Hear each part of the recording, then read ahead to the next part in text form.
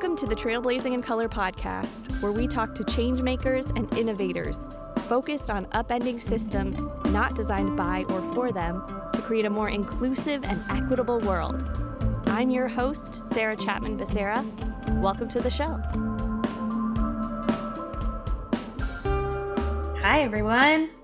I am really excited for you to be a part of this conversation.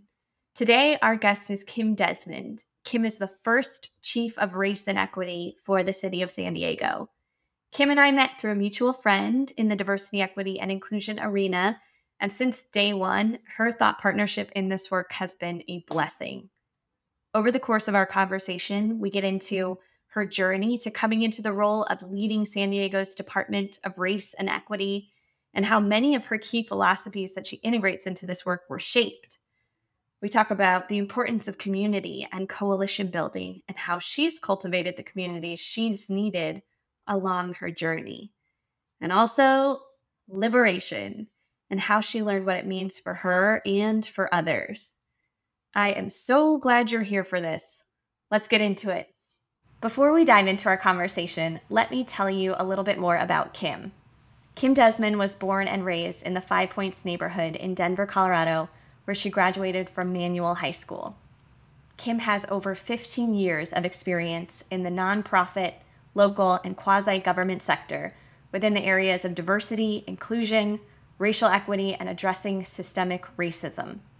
Kim holds multiple degrees, including a bachelor's in sociology and a master's in community counseling from Fort Hays State University, a master's in education administration and policy studies from the University of Denver, and an early childhood leadership certification from the University of Denver.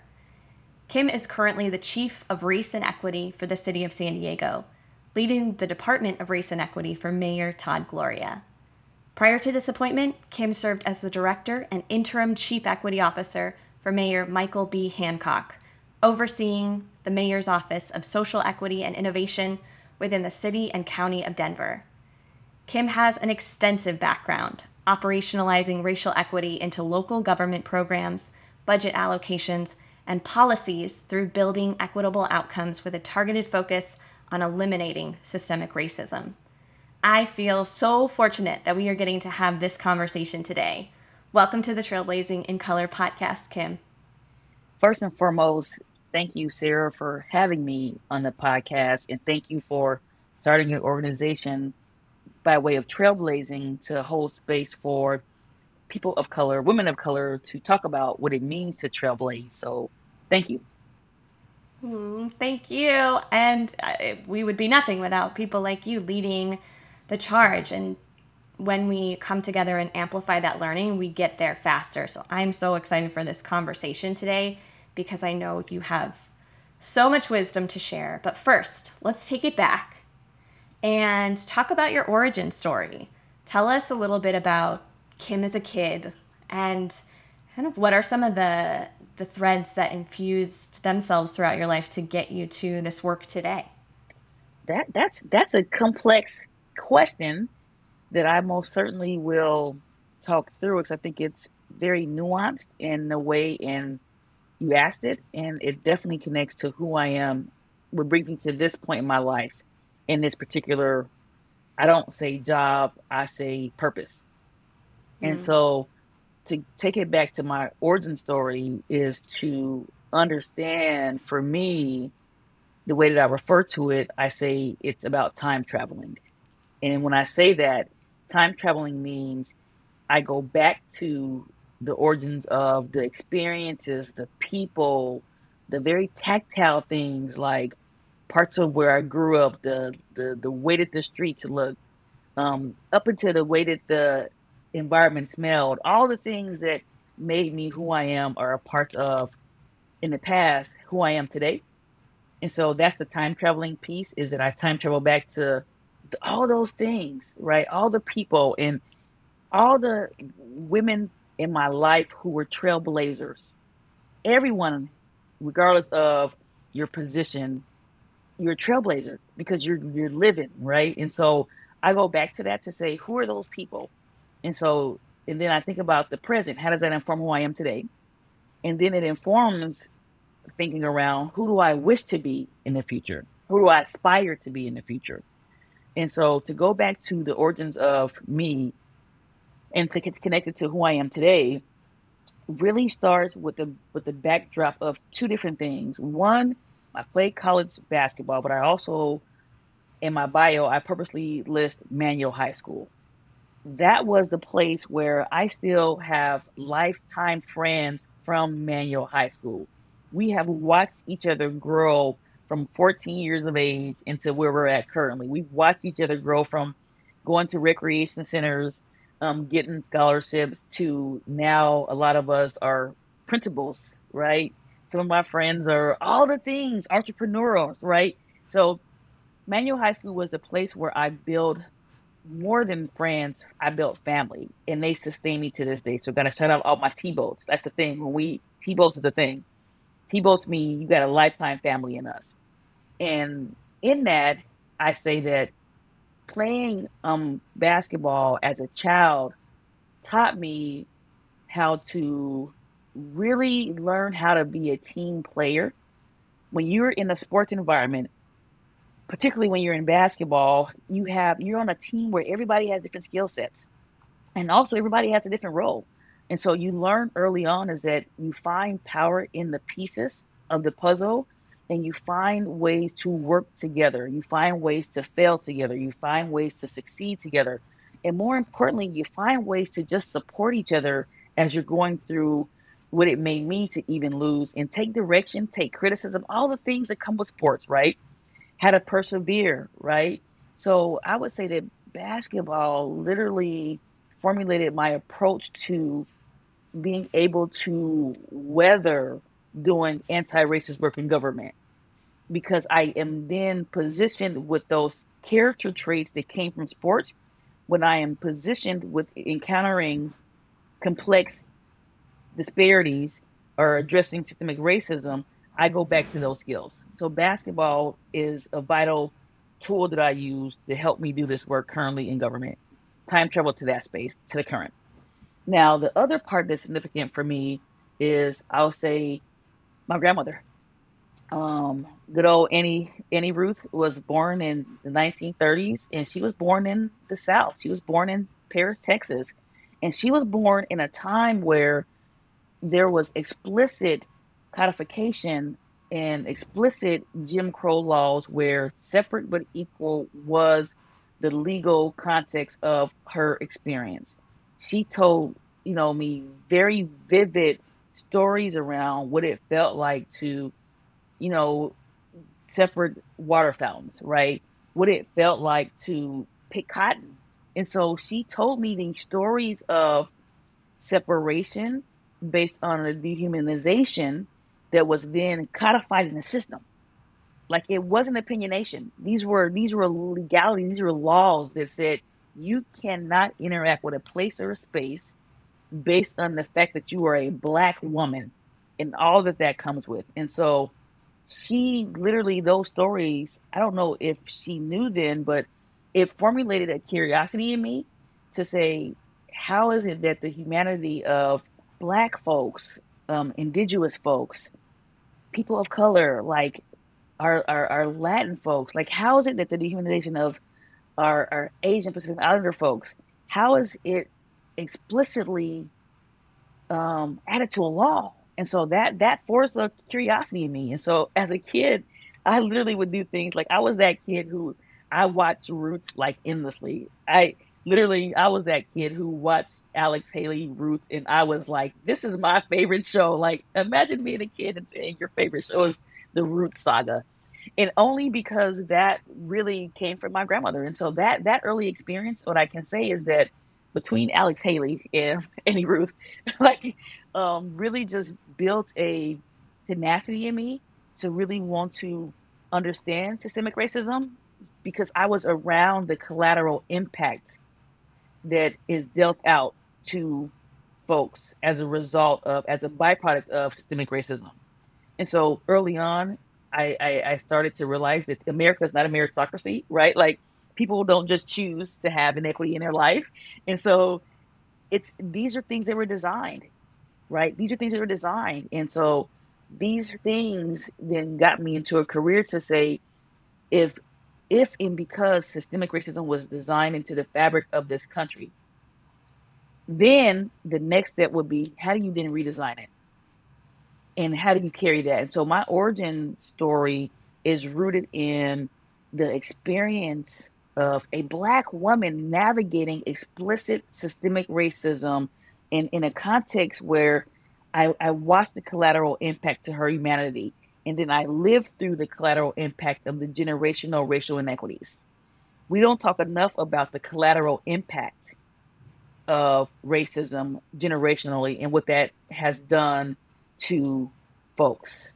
And so those are the things that, when you live through watching the way in which the humanity of people are stolen based on a system that permitted it, that allowed it, that exacerbated it, it this is where you get a me, is that I want to do something differently about it, right? So I appreciate the question around the origin story, and the origins of who I am is rooted in understanding how racism was created to steal the humanity of folks, to create a culture of a lack of belonging. It promoted othering. And I really appreciate what you said about the multi generational impact. And I feel like we're starting to have those conversations a little bit more now, but the scope and size of that generational dehumanization not only impacts that humanity and equity, but it also impacts generational wealth. It impacts capital and access. My great grandparents went to Howard, and my great grandmother trained as a pharmacist and never got to practice because it was the 1940s and 1950s. And so that was stolen. That was stolen from much has been stolen from your family and generations.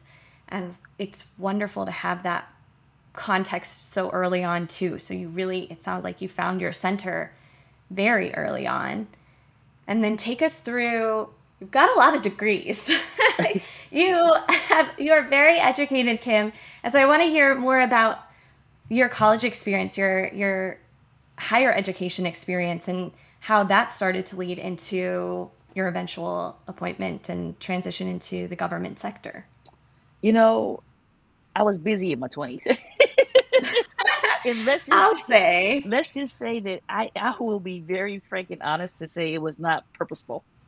I was trying to find what direction I wanted to go in to be a helper, to be a contributor to being a humanitarian. And so I would say the acquisition of formal degrees are understood in the context to where that does not mean that I am in a hierarchy of being and understanding that I'm smarter than or not. Because there are folks who don't have degrees where they wise, brilliant, brilliant. And so I became to understand that having a formal education and having multiple degrees does not disconnect me from, like, you don't have to have degrees to be smart, right? For me, I was really just trying to find my path. I was trying to find my way. And literally, I would say my first degree in sociology, my undergraduate, was based on curiosity. And I literally remember that's where I actually adopted my love for civil rights and my love for different types of leaders, more namely leaders like Huey Newton. And so I remember in sociology, when I adopted the degree to my undergraduate, I literally did like this project, and I got selected to do this whole presentation on the Black Panther Party. And I was all about it. And so I dug into the roots of the 10-point plan and what that meant for liberation and what that meant for Bobby Seale and Huey Newton and the way you're leading in that space, and other significant leaders that we all know of, right? Or the ones that we don't know of as well. And so, especially the Black Panther Party. And so, I feel like that degree bred a curiosity for social justice, liberation, anti-racist movements, which then led me and propelled me into the psychological aspect of the way in which people move, think, and why. And then that led me to clinical counseling, because at that point in time, I became interested in the cognitive science, the behaviorist component around why do people think the way they think, and what is the behaviorist side of theoretical orientation for behavior modification. things. And then I realized like, ooh, I don't want to sit in the office and just talk to folks about the things that are impacting me. Because when you think about the theoretical orientations of psychology and of counseling, I didn't see a lot of people of color informing those theories. And it became a frustration point, to be honest with you. And when I got my master's in clinical counseling, the reason why I didn't decide to get a license in practice is based on just the frustration with the field. And so later on, I realized that, most certainly I know clinicians who are licensed and they go forward. You have to make sure, I think there's a number like 5% of Black folks are like clinical psychologists, right? So these are all things that's why I didn't go that route, but I did take the learning and the pedagogy around understanding the social science around thinking, which was beneficial. So instead of me going into individual practice and wanting to get my license, I shifted and said, wait a minute, I want to do more of a systems approach. I don't want to just work with individuals. I want to work with generations. And so that led me into early education, which then led to my second master's degree, where I got into a program to get a master's degree in early education with the emphasis, it was education administrations with an emphasis in early education and a emphasis in policy studies. And that's how I ended up getting two masters. It's literally because I wanted to figure out how to shift from individuals to systems and generations. And then that led me to a degree, a master's in education and policy studies. So those two degrees, I can't say that it was choiceful. It just so happened that they happened at the same time. And I'm an ambitious person. So the first master, I started it, then I moved back home and I went back. I said, I gotta finish this. Like I felt bad. I'm like halfway through. And so I'm the kind of person when I start something, I want to finish it. So I ended up having two masters because I'm just stubborn.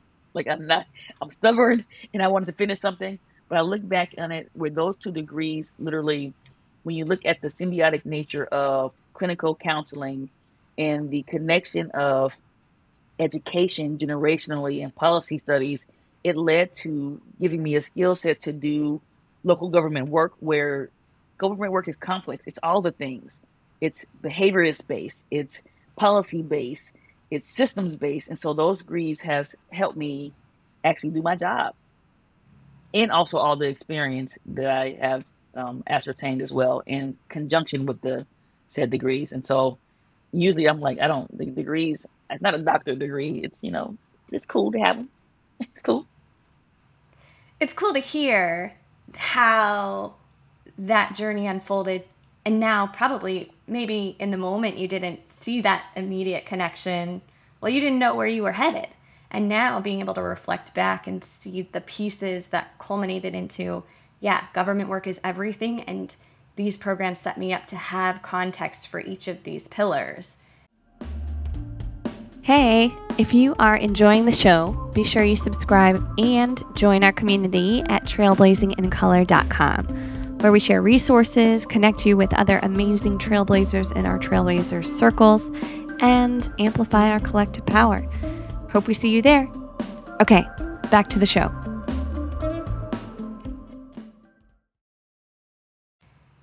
And then, what happened next? Where did you start, and what was your focus in early career days? Goodness gracious. Early career dates. I think it's important on this podcast to say just this.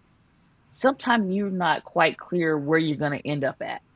And so I look back on all of my professions, and what I can say is this: every employer who I have worked with, I still have a relationship with today. Every employer. Literally, and they were probably laugh, because literally in Denver, for example, I would call every employer when I went to the next job and we would do a project together. Like literally, it is hilarious. Like, so my first job actually was in local government. And so I actually early on as a youth, I worked in the goodness gracious, I think it was like the mayor's office of, I can't, youth and families, because different mayors change the names sometime. And so I was like a youth opportunity coordinator in like the mayor's office of economic development, something of that terms. I can't even really recall the full title. So my first job actually was in local government. And then prior to that, I actually started out in recreation. So as a youth, when I would come back from college, I worked in rec centers. And so because I was an athlete, right? And so what better job to have than to be an athlete and work in a rec center? That was fun. Like, I was a coach, I was a referee, I was all the things. And so I early on, that job in recreation kept me close and rooted into my community, right? Because I was able to be in the same rec that like gave me all the gifts and all the access points to opportunity. My first rec center actually paid for me to go to a junior nationals basketball trip in San Diego. Actually, I just really realized that my first trip to see the water was in San Diego by way of, and I remember being like, "Oh, there's water, right?" And so all these things, my first job in government, and then I actually then got propelled into quasi government. So, long story short, the government in at the point in time contracted out the program to Denver Housing Authority. Part of the negotiation with the contract and RFP was for me to go with the contract. I was literally the last employee, and I like to say they felt bad for a young 22-year-old. I'm like, listen, I got it. I did this is my first job. So they negotiated me as the literally because all the other employees had found on the job, and I had not being new to the position. Went to Denver Housing Authority, where I then did a lot of workforce opportunity program coordination, a lot of coordinating that federal program of it's WIA, now it's WIOLA, Workforce Investment Act Opportunity Program, federal investments to help with workforce entry. So did that for youth and adults. So that there's context there, right? Then I went on to work at a school, was one of the youngest, got promoted pretty quickly, and is Clayton Early Learning. I'll never forget, started out there working in early education, doing multi-generational work, where I got promoted from like a center-based coordinator, and then I was over all of family engagement. Then I had family engagement in all of the education areas. And so I got promoted in that position several times and did a lot of early education work and a lot of family systems work, a lot of working. Then that's where I actually found my love for policy. The CEO then, I have to shout her out, Charlotte. She actually took me under her mentorship and allowed me to learn some policy stuff. So I helped her do some policy stuff and advocacy with Clayton just based on my interest and curiosity. Then left Clayton, had some fun. So I was kind of wanting to do something different and had a short stint in a technology based organization where I was the site coordinator for different districts around coordinating robotics and stop motion animation classes for youth in partnership with principals. So that was fun. Then did that and decided that I'm like, I want to do some more systems change. So it was the calling to say, I need to be in systems after doing case management, after doing education coordination with teachers and family service staff. I said, I want to be a part of systems that change and shift generations. So I put that into the atmosphere, and that's where I found my way into the Agency for Human Rights and Community Partnerships in Denver, Colorado, where literally that agency was founded on human rights. Like my supervisor there, like Derek Okubo, he told us my first day in human rights community partnerships in the city and county of Denver was he brought out all the historic studies and his family, his grandfather and parents, his grandparents were actually in internment camps in Colorado. And so on my first week hiring me, he said, "This is who I am. I am the child of," and just so that early on, like hearing and just being in a legacy of a department, an agency that was part of addressing the impact of internment camps for our Japanese folks was life changing. So then they were also a part of the other things in Colorado. So actually, a lot of folks don't know this. That was the birthplace for the former office that we then built up to the mayor's office of social equity innovation. And so it priorly was the mayor's office of children and families, something of that nature. And then we shifted to do a racial justice focus. And so I would say all these things. I was grateful to have Mayor Hancock, who I just went to him one day and said, I think we should do more work around racial justice. And in government, sometimes people think you can't impact change. My story is of that. Like there was not a racial justice office. I mean, clearly human rights community partnerships had a racial justice focus. So it was fitting that a racial justice office was born in a human rights agency that had been there since the 1940s. The racial justice office in Denver was born out of that agency. That's the power of incubating that body of work. And so Mayor Hancock, he literally one day he and said to me, "What else can I do?" And I said, "We need to be more explicit about doing anti-racist work in government." And I was actually surprised at his response to me, which was he said to me, "Give me a recommendation and tell me how." And I was literally shocked by that. I tell the story today where I'm like, "Oh, he's serious." And so at that point in time, I went back and designed and worked with some colleagues and a plan to do it. And then we joined forces with some other sister girls in Denver, Aaron Brown, Terriana, Jamie, Dr. Russo, all of us were part of that legacy in Denver to keep the work moving. And so that then led to the very first office on equity and social innovation that had an executive order to do anti-racist work. That got me the attention then of San Diego. And so I would say all these things, all the past positions that I had has prepared me for the complexities in government. I have housing experience, I have education experience, right? And so I actually worked in a shelter that served women and families. All of these positions in my past prepared me for the complexities in government. So a lot of folks are always like, "Well, how do you know a little bit of this?" I'm like, I've had a job in every area, in every system. I've done quasi government education, I've done all the things which prepared me for the complex systems in local government. So that's how I got to this space. So I'm grateful to all the leaders who listened to me, mentored me, pushed me. All the times I failed in those positions because there's lots of failure in large positions. All the things. Yeah, and well, for context, how long ago was this when the office launched? When Mayor Hancock said, "Tell me what to do." What year was that? You know, I remember the year only because I remember what was going on in the year. It was 2017 because we had a huge gender equity statewide summit that I helped organize. And out of that summit in 2017, that's when I gave the recommendation. But with city recommendations and budget allocations, it took a year budget cycle.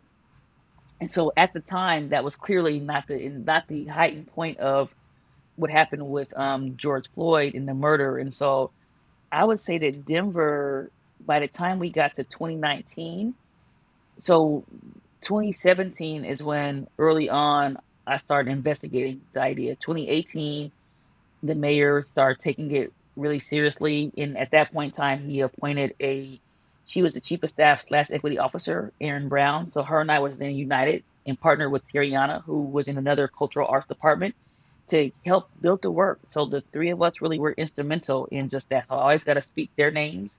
Jamie Torres, current councilwoman in Denver, she was instrumental. Dr. Russo was instrumental in helping me think through some of the office stuff early on, going to Seattle to learn about the model. And so I would say 2019 officially is when the mayor of Denver, Mayor Hancock, I had positions then as the first director of the office. We did our first training to city council in August of 2018, our first race and equity training to all electeds. That's August 2018. And then the mayor and all his appointees got training, I want to say either that November or December of 2019. We then hit a pandemic in 2020 of March.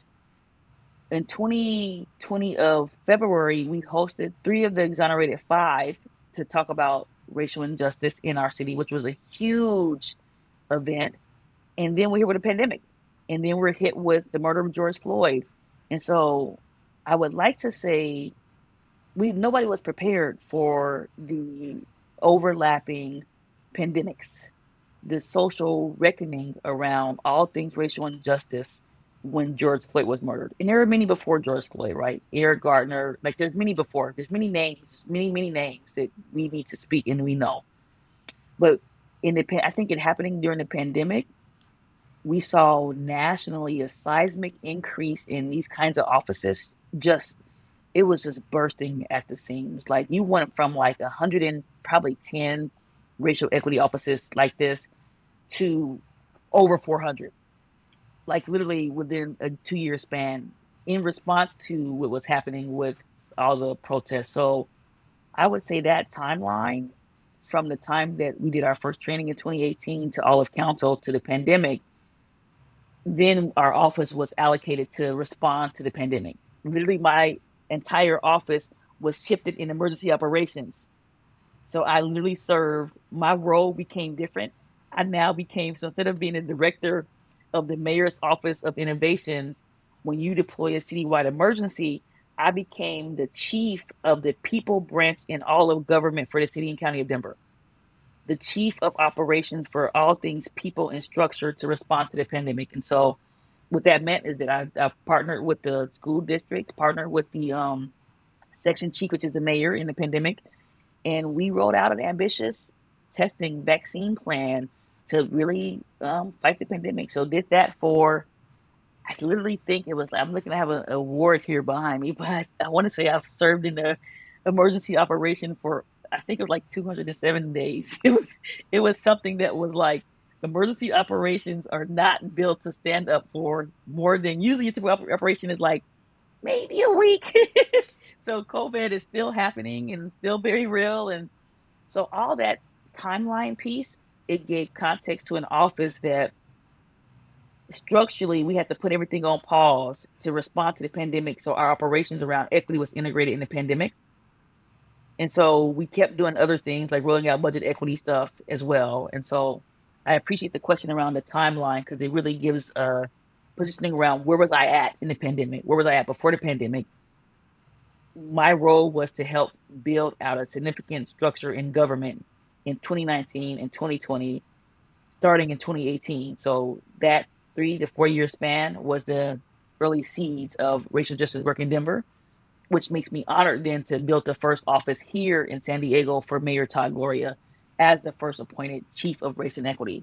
So no, they're huge shoes to fill, large things to carry, but this now bringing it forward is now I get to be a part of the first. Apparently, I like first. Apparently, in my life, the ancestor said, you're going to do two anti-racist offices. You're going to build one in Denver and build one in San Diego. But I can say this is that I didn't do it alone.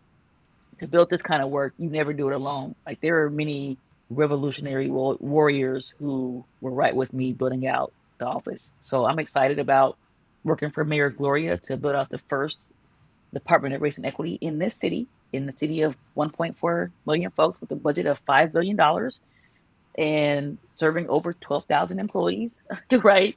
So I'm excited to do all those things. Yeah, wow. Thank you for going so in depth into the timeline because it's both what you said earlier is that we think systems change takes a long, long, long, long time. And in some ways it does, but in other ways, there are things we can do and wins we can have over time. And yet it also doesn't happen overnight. It's this concerted effort, waiting a year for the budgets to align and to start to bring together your coalition of support and what's this going to look like and who do we need and what kind of accessibility do we need to people, to systems that will give us what the information that we need and when we need it and the access too. And so now you've got these shoes to fill, as you said, but actually you're wearing the very first pair of shoes here in San Diego and creating this department. And I like that you mentioned also about the huge increase in offices of these types. So I want to hear about the journey to moving to San Diego and saying yes to this role. And then I want to ask a little bit more about that coalition building. Let's start with making the transition to San Diego, leaving home, leaving your city. What was that like? Um, I will say so shifting. I had no plan to leave Denver at all. And there were probably three reasons that made me want to move to the city. And I'll name the first. Is one was the mayor's chief of innovation officer, Kirby Brady. Me and Kirby, we crossed paths and I was like, wow, like she's doing dope work in San Diego. She actually got wind of the work that I was doing in Denver and I was like, wow, they're doing dope work. And so we connected and just started talking about the things that they're doing here versus what I was doing in Denver. So she's one of the reasons. And so when you have folks who have the level of brilliance as a Kirby Brady, it inspired you to want to work alongside of someone like that. So she was one of the reasons. The second reason was Todd Gloria. Mayor Todd Gloria, when you meet him, like I can tell you, when I met that man, there's everything in the ancestors that just said, I need to make sure that I am working to support every vision that he wants to bring to place. He is the first openly gay, Latin, Filipino, all the things. He's the first. How do you not support the first? And so when I met him, I said, I'm going to support the first and I'm going to do everything in my capacity to make sure he has a team around him to do the things to bring the vision forward of an inclusionary city and an equitable city in San Diego. So it's hard. I'm telling you, when Todd Gloria, Mayor Gloria asks you, it's hard to say no because he is the most inspiring leader and convincing leader, right? So that's the second reason. The third reason is San Diego. Like as a part of the interview process, I came out here and the first neighborhood I actually went to was San Ysidro, and I walked around and I literally looked at the fact that this is the eighth largest city in the country. It's a city that borders Mexico, that borders Tijuana. And in that moment, when I was walking around San Ysidro, I saw structural inequity. I saw all the things that come with the generational conversation around we live in a country that was founded on stolen land and stolen labor. And I say that purposely. This country was founded on stolen land and stolen labor. And so when you stand in a place like San Ysidro, it vibrates. And so that vibration then spoke to me to say, this is the place where the next part of your career will play out. Because at that point in time, even though I say that these are large shoes that I feel, there are so many ancestors that I now am walking in line with to do this complex work. And so those three things led me to come here to leave family and leave all that I knew to this city. And when I make that kind of choice as a Black woman, there's levels of calibration. When you're the first chief of race and equity office, who literally the ordinance is a codified document. It's written into city charter that says that I will do the anti-racist work. I say this: if we start with the fact that we are walking on stolen land, that we are impacted by stolen labor, all the things, then how does one expect for a Black woman to solve and address, to eliminate systemic racism? It is not, that has never been done. The elimination of systemic institutional racism has never been done. So when I walk into the room, I remind folks that, to quote the great Sojourner Truth, am I not a Black woman? Are you asking me as a Black woman to eliminate systemic racism? There is a level of flawed thinking and a lack of structural exclusion and a lack of understanding racism if you're asking me to do that. It has not, people have died, been lynched for trying to do the thing. And so for me, I say, oh no, that can't be the expectation for a Black woman to solve institutional racism. That is not, that is not a thing. What I will do, and what I am charged with doing, is making sure we have structures and systems in place to strategically dismantle racial disparities in a way in which we create strategies and plans and allocate budgets using city services with our 12,000 city employees to serve our 1.4 million people in the eighth largest city in the country. So I calibrate expectations because literally I would say the first 2 months that I was here, folks were like, what's your plan? What would you get done in 100 days? I'm like, are you asking me my plan for some reason? Like, I think people kind of like look at leaders in that way where it's like, listen, that is not the expectation. It is not a thing. Because, and to Sojourner Truth, and ain't I not a Black woman? As a Black woman, I cannot do that in a country that was born under the things that exploit my own humanity. And so all of that, I would say this journey to San Diego has been a reminder of constantly what I am charged with, but I also am conscientious of the fact that there are so many warrior trailblazers, to use what you say.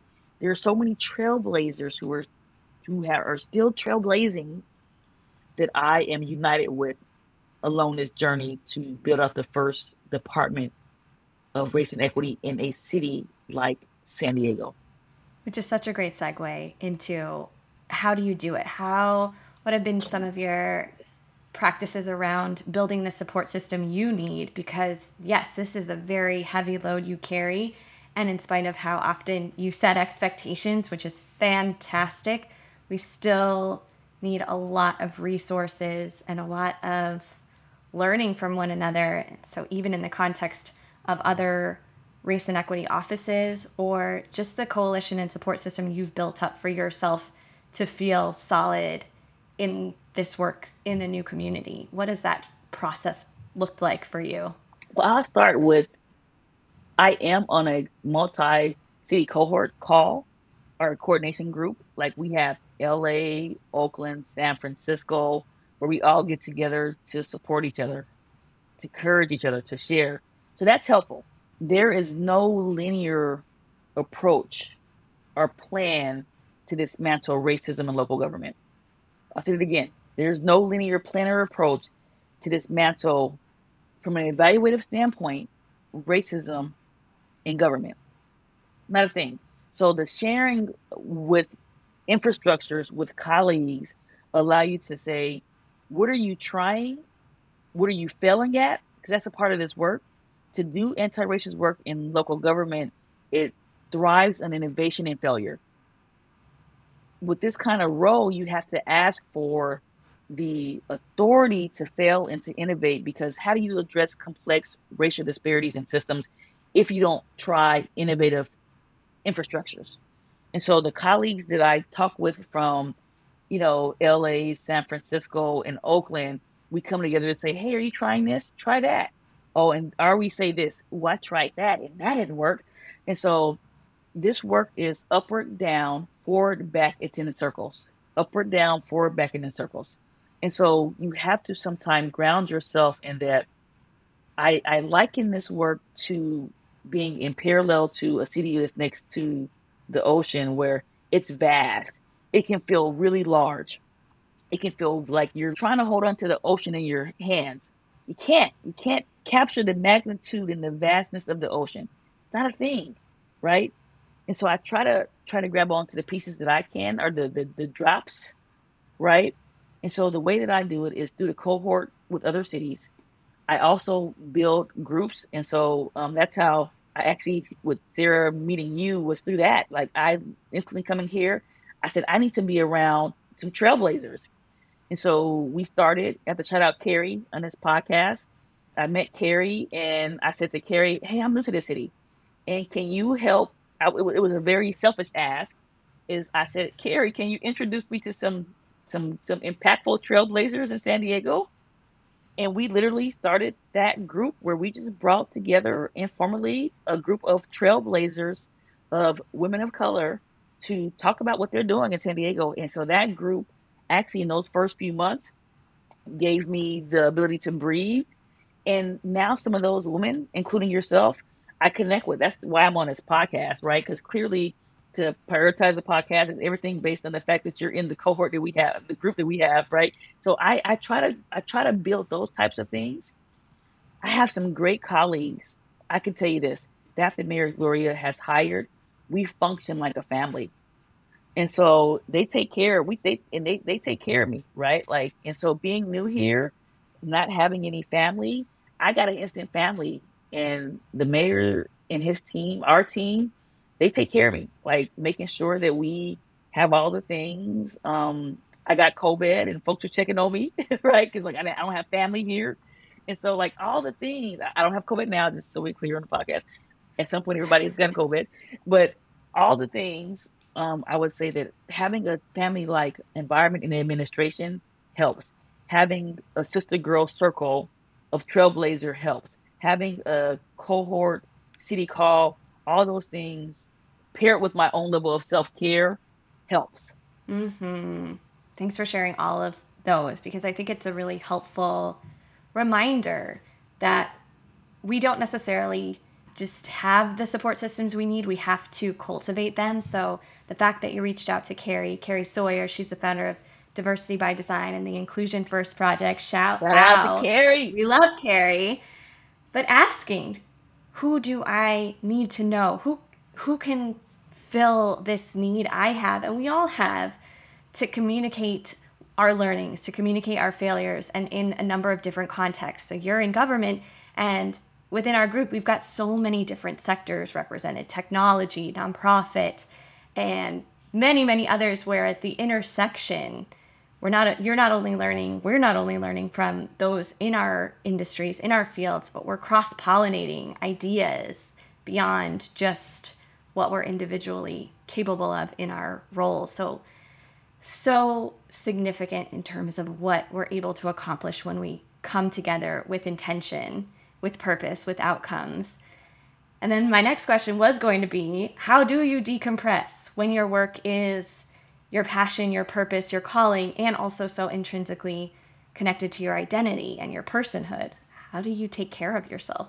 At this point in my career, like moving to San Diego, I'll be honest and I'll be very explicit to say when you're starting out early in your career in your early 20s or even in my early 30s, I didn't have, and I might be, getting me about how old I am, I had not earned the right to say no. I did not in my early 20s and even early 30s, I did not earn the right to say no, or I didn't earn the right to decide what's essential, and I didn't earn the right to have boundaries around self-care because you're like when you're in your early career, it's like you're like trying to do everything. Like the hours you're putting into your profession, like we talked through like the number of degrees that I had. Like I was in school and working, right? Like when do you live? Like I was a coach on the weekends to it was bitty basketball, little babies. I was coaching the 7, 6 year olds, which was hilarious. On the weekends, going to school at the rec, I was doing all kind of stuff. I could at this point in time, I could not manage that kind of schedule. Like, who's a coach working on a master's degree and have another job? I had about 2 jobs and working on a degree. So I say all that to say this is that I had not earned at this point in my career. I have earned the right and the privilege to say no and to have boundaries to prioritize my self-care. I am no good to no one if I am not healthy and I am not rested. I cannot use the best of my intellectual capital if I am not in a place of restoration. And I use the word restoration. Restoration is revolutionary.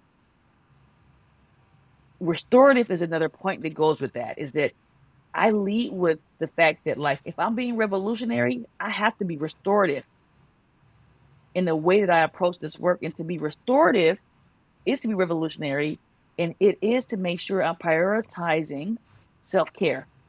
And so what that looks like for me, of course, in a city like San Diego, it is a tale of two cities. You have places in San Diego that you cannot not the beautiful beaches are just out of it's something out of the it's just it doesn't make any it defies any reason. When you come from a landlocked place like Denver, Colorado, we have our mountains. We have our mountains. The mountains are beautiful. But when you're next to water, but you also are in a city where the overlay of like there are some places that are not as structurally attended to. So for self-care for me, I am a walker. I have to move energy in my body. And so when I have a day of challenge, I play basketball because that's where my early roots are. That's where I actually exert energy. Haven't done so much lately because I'm kind of scared of getting COVID. So I'll be honest. So when you're playing basketball with 10 women in a court with 20 other kids next to you, it doesn't make you feel optimistic about your COVID life.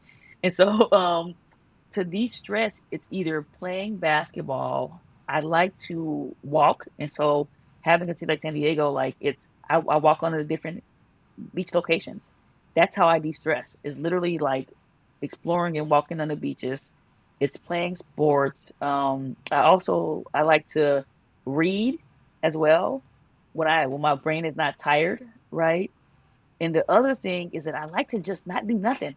Like I'm actually a lot of folks don't notice about me. I am an introvert. I am an all the way introvert. And so I need to recoup in solitude. And so a hobby of mine sometimes is to do nothing. Like I want to just sometimes just lay on the floor and not have any plans and not have to engage in the cerebral part of my intellect all the time. And so all those things are ways that I take care of myself. Now that I am settled here in San Diego, I have families and friends who are visiting. And so that's been a great thing to apparently my friends and family, they see this as a vacation location. And so I'm like, okay, y'all are getting a little carried away now. So I have a lot of my best friends and my god kids, they come out, they visit me. And so those types of interactions, they just fill me up. And of course we were remiss if I didn't say this. Self-care is my faith. And so I carry my faith with me and my belief in divinity and my belief in God's purpose for me. And so all those things keep me very settled in my revolutionary restorative self-care. That's how I approach it. Speaking of self filling and just filling yourself back up, I mean, this conversation has filled me all the way up. So thank you for sharing your journey, your wisdom. There's so much that we can all learn. And I think we all are learning about how to approach this work with intention, with self connection and care of self, with the community of support that we need. And what you're doing is revolutionary. So thank you, Kim. We always end these conversations with a few quick takes. And so let's start. And you already answered this in some form, but let me ask, who has trailblazed the path for you, Kim? Every woman, and I say this purposely, every woman who has dedicated their life to just being, every woman who sacrifices their needs for someone else, every woman who their humanity is stolen based on supremacy and patriarchy. And the women, when I speak their names, I can clearly say my mother, um, Sandra Kay. I can say my grandmother, Annie Ruth Rees. I can even say my sister, Andrea. I can say all of my sister girls, right? So I have so many trailblazers in my life that not only did they pave the way for me, they continually uphold me on my journey.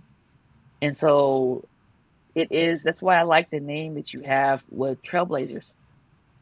We are trailblazing forward, back, up, down all the time. And we trailblaze in many ways. If you are if you are someone who um is a homemaker, you're a trailblazer, right? Because you're taking care of people, right? So I like to look at those folks who are workers in our hotels, right? In our grocery stores. These are all trailblazers. Like the folks that in the pandemic when we were low on toilet paper and meat and all that, trailblazers. Those are all the people that am reminded of. Like if they can do it, I can do it. So I'm Mm. grateful to all the folks who labor or who are exploited even to keep giving me inspiration to keep doing this work because those are the folks that I show up every day to work for. I work for those folks. So Mhm. they're the trailblazers. And my grandmother, clearly, like she is the matriarchal trailblazer. Yeah, definitely. Oh, thank you for the chills you just gave me with that. It's so true. We think it has to be big and it has to be loud and monumental, but it's really those everyday moments of showing up and serving others in spite of yourself, in spite of, everything that's going on, still showing up to care for one another and be a part of this bigger system and make it better for everyone. Okay, Okay, next question. So good. What is a book you've read that changed the way you think about other people and or the world? That's an easy one because I just finished reading All About Love by Bell Hooks. And I have not read that it yet. comes in and she recently passed away too. So when Bell Hooks passed away, and I was familiar with some of her quotes or just things that she talked about, but I just needed to consume who she was as an author, which showed me so many things. So All About Love by Bell Hooks is really it's mixing me up right now. It's making me unlearn what I thought to be true about love in an expansive way, where what I thought to be true about love is Bell Hooks has made me question that and has given me an ability to unlearn the language that I use when I talk about love and liberation. The way that Bell Hooks talks about love is that it is when you are the definition of love that she offers to us in terms of the book that has shifted me currently is you are acting in a will to provoke or inspire the spiritual growth and transformation and liberation of yourself and someone else. So I will say that again. When you are extending and you are acting in the will of love, you are inspiring and cultivating your own spiritual transformation, liberation, and growth. And you're doing so for others as well. So it's symbiotic in that focus on your own liberation and spiritual growth. And then in turn, if you're acting in the will of love, you are doing so for somebody else. And so Bell Hooks has offered me the gift of unlearning what it means to will love and use the ingredients of the actions of care, support, loyalty, all the things. And so liberation and love are tethered together because I truly believe that if we are going to craft a better humanity, it will be it will pivot on liberation and love. It has to pivot on liberation and love. I cannot exploit you. I cannot exist in systemic racism if I say I love you because that is not aligned with your spiritual growth, right? And so spiritual growth means that I can't exploit you. It means that I cannot steal land from you. Liberation means you're free. It means you're free. You're free. And so I offer up through bell hooks, through me, from her, in that if we're going to craft a humanity that is built on inclusiveness, that is built on belonging, let it not be built on liberation and love. So in that way, it brings in the totality of difference in our humanity in a way where we're all interconnected and we're not going to exploit based on who a person is, which they just may be different. So I offer that up in terms Mhm. of like, she has changed my life with the way she talks about love and liberation, the way that she talks about supremacy and patriarchy within that. And so when you talk about love and liberation, you have to tease out supremacy in the role of patriarchal thinking and structures. And so that's why that book, I still am unpacking it. I've read it and I just cannot even, I can't, I'm unlearning so many things. So I give thanks to that ancestor, Bill Hooks, for, she changed my life with liberation and love. Like that is my compass at this point. Liberation and love is my compass. Mm-mm-mm. And thank you for giving us that gift too and sharing it with us. And I've read books like that where it's like I read a chapter and then I need weeks to process because they've just given me so many head explosions in such a short period of time. And I would imagine that's kind of how it's like. I've been reading Audre Lorde, same thing. Like, whoa, I need some time to just revisit this page, to just work on this one page. Right. And so that's why it's a lifetime of work. It's we're building and we're remixing and we're pulling our ancestors in and others' ancestors to share and learn from the collective wisdom. Mm-hmm. Thank you. Finally, what are you excited about right now? What are you hopeful about? I am hopeful for the vision and the operational guidance of what Mayor Gloria will do for the city. I truly trust him as a leader. I am hopeful that who he is will change the generational landscape of San Diego. And to be a part of that at this point in history, I'm hopeful for that. Like to work for such a honorable man that pivots on integrity, that pivots on just genuine um focus to do and build an inclusive, equitable to sustain a city such as that is I'm hopeful for that. And so I'm hopeful that in this position, I get to be a part of. Oftentimes, you don't hear about folks like myself in history. We are the silent movement makers. And so we are the silent revolutionary soldiers in government. And so I am hopeful that I am going to be a part of history that's going to make a difference 10 years from now with the work that we're doing now. That's what I'm hopeful for and I'm excited for. And I honestly have no doubts that that will come to fruition. Thank you, Kim, for everything, all the knowledge you've dropped today, all the work you're doing day in and day out to make our city and ultimately our country and our world a better place, a more equal place, and a more inclusive, intentional, community-driven place. So thank you for being on the podcast and this brilliant conversation. Yes, yes. You take care and you keep trailblazing and invite trailblazers to trailblaze. Thank you. Bye, Kim. Bye. Thank you for tuning in to this episode of the Trailblazing in Color podcast.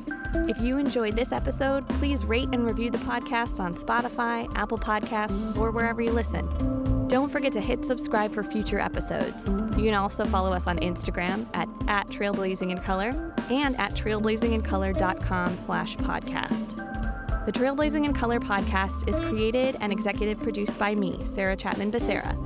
The Trailblazing in Color podcast Season 1 production team includes Alicia Archer and the Podcast Bestie team, led by Angie M. Jordan and supported by Jean Credit and Sarah Decker. Our theme song was composed by Troy Chapman. Thanks, Dad.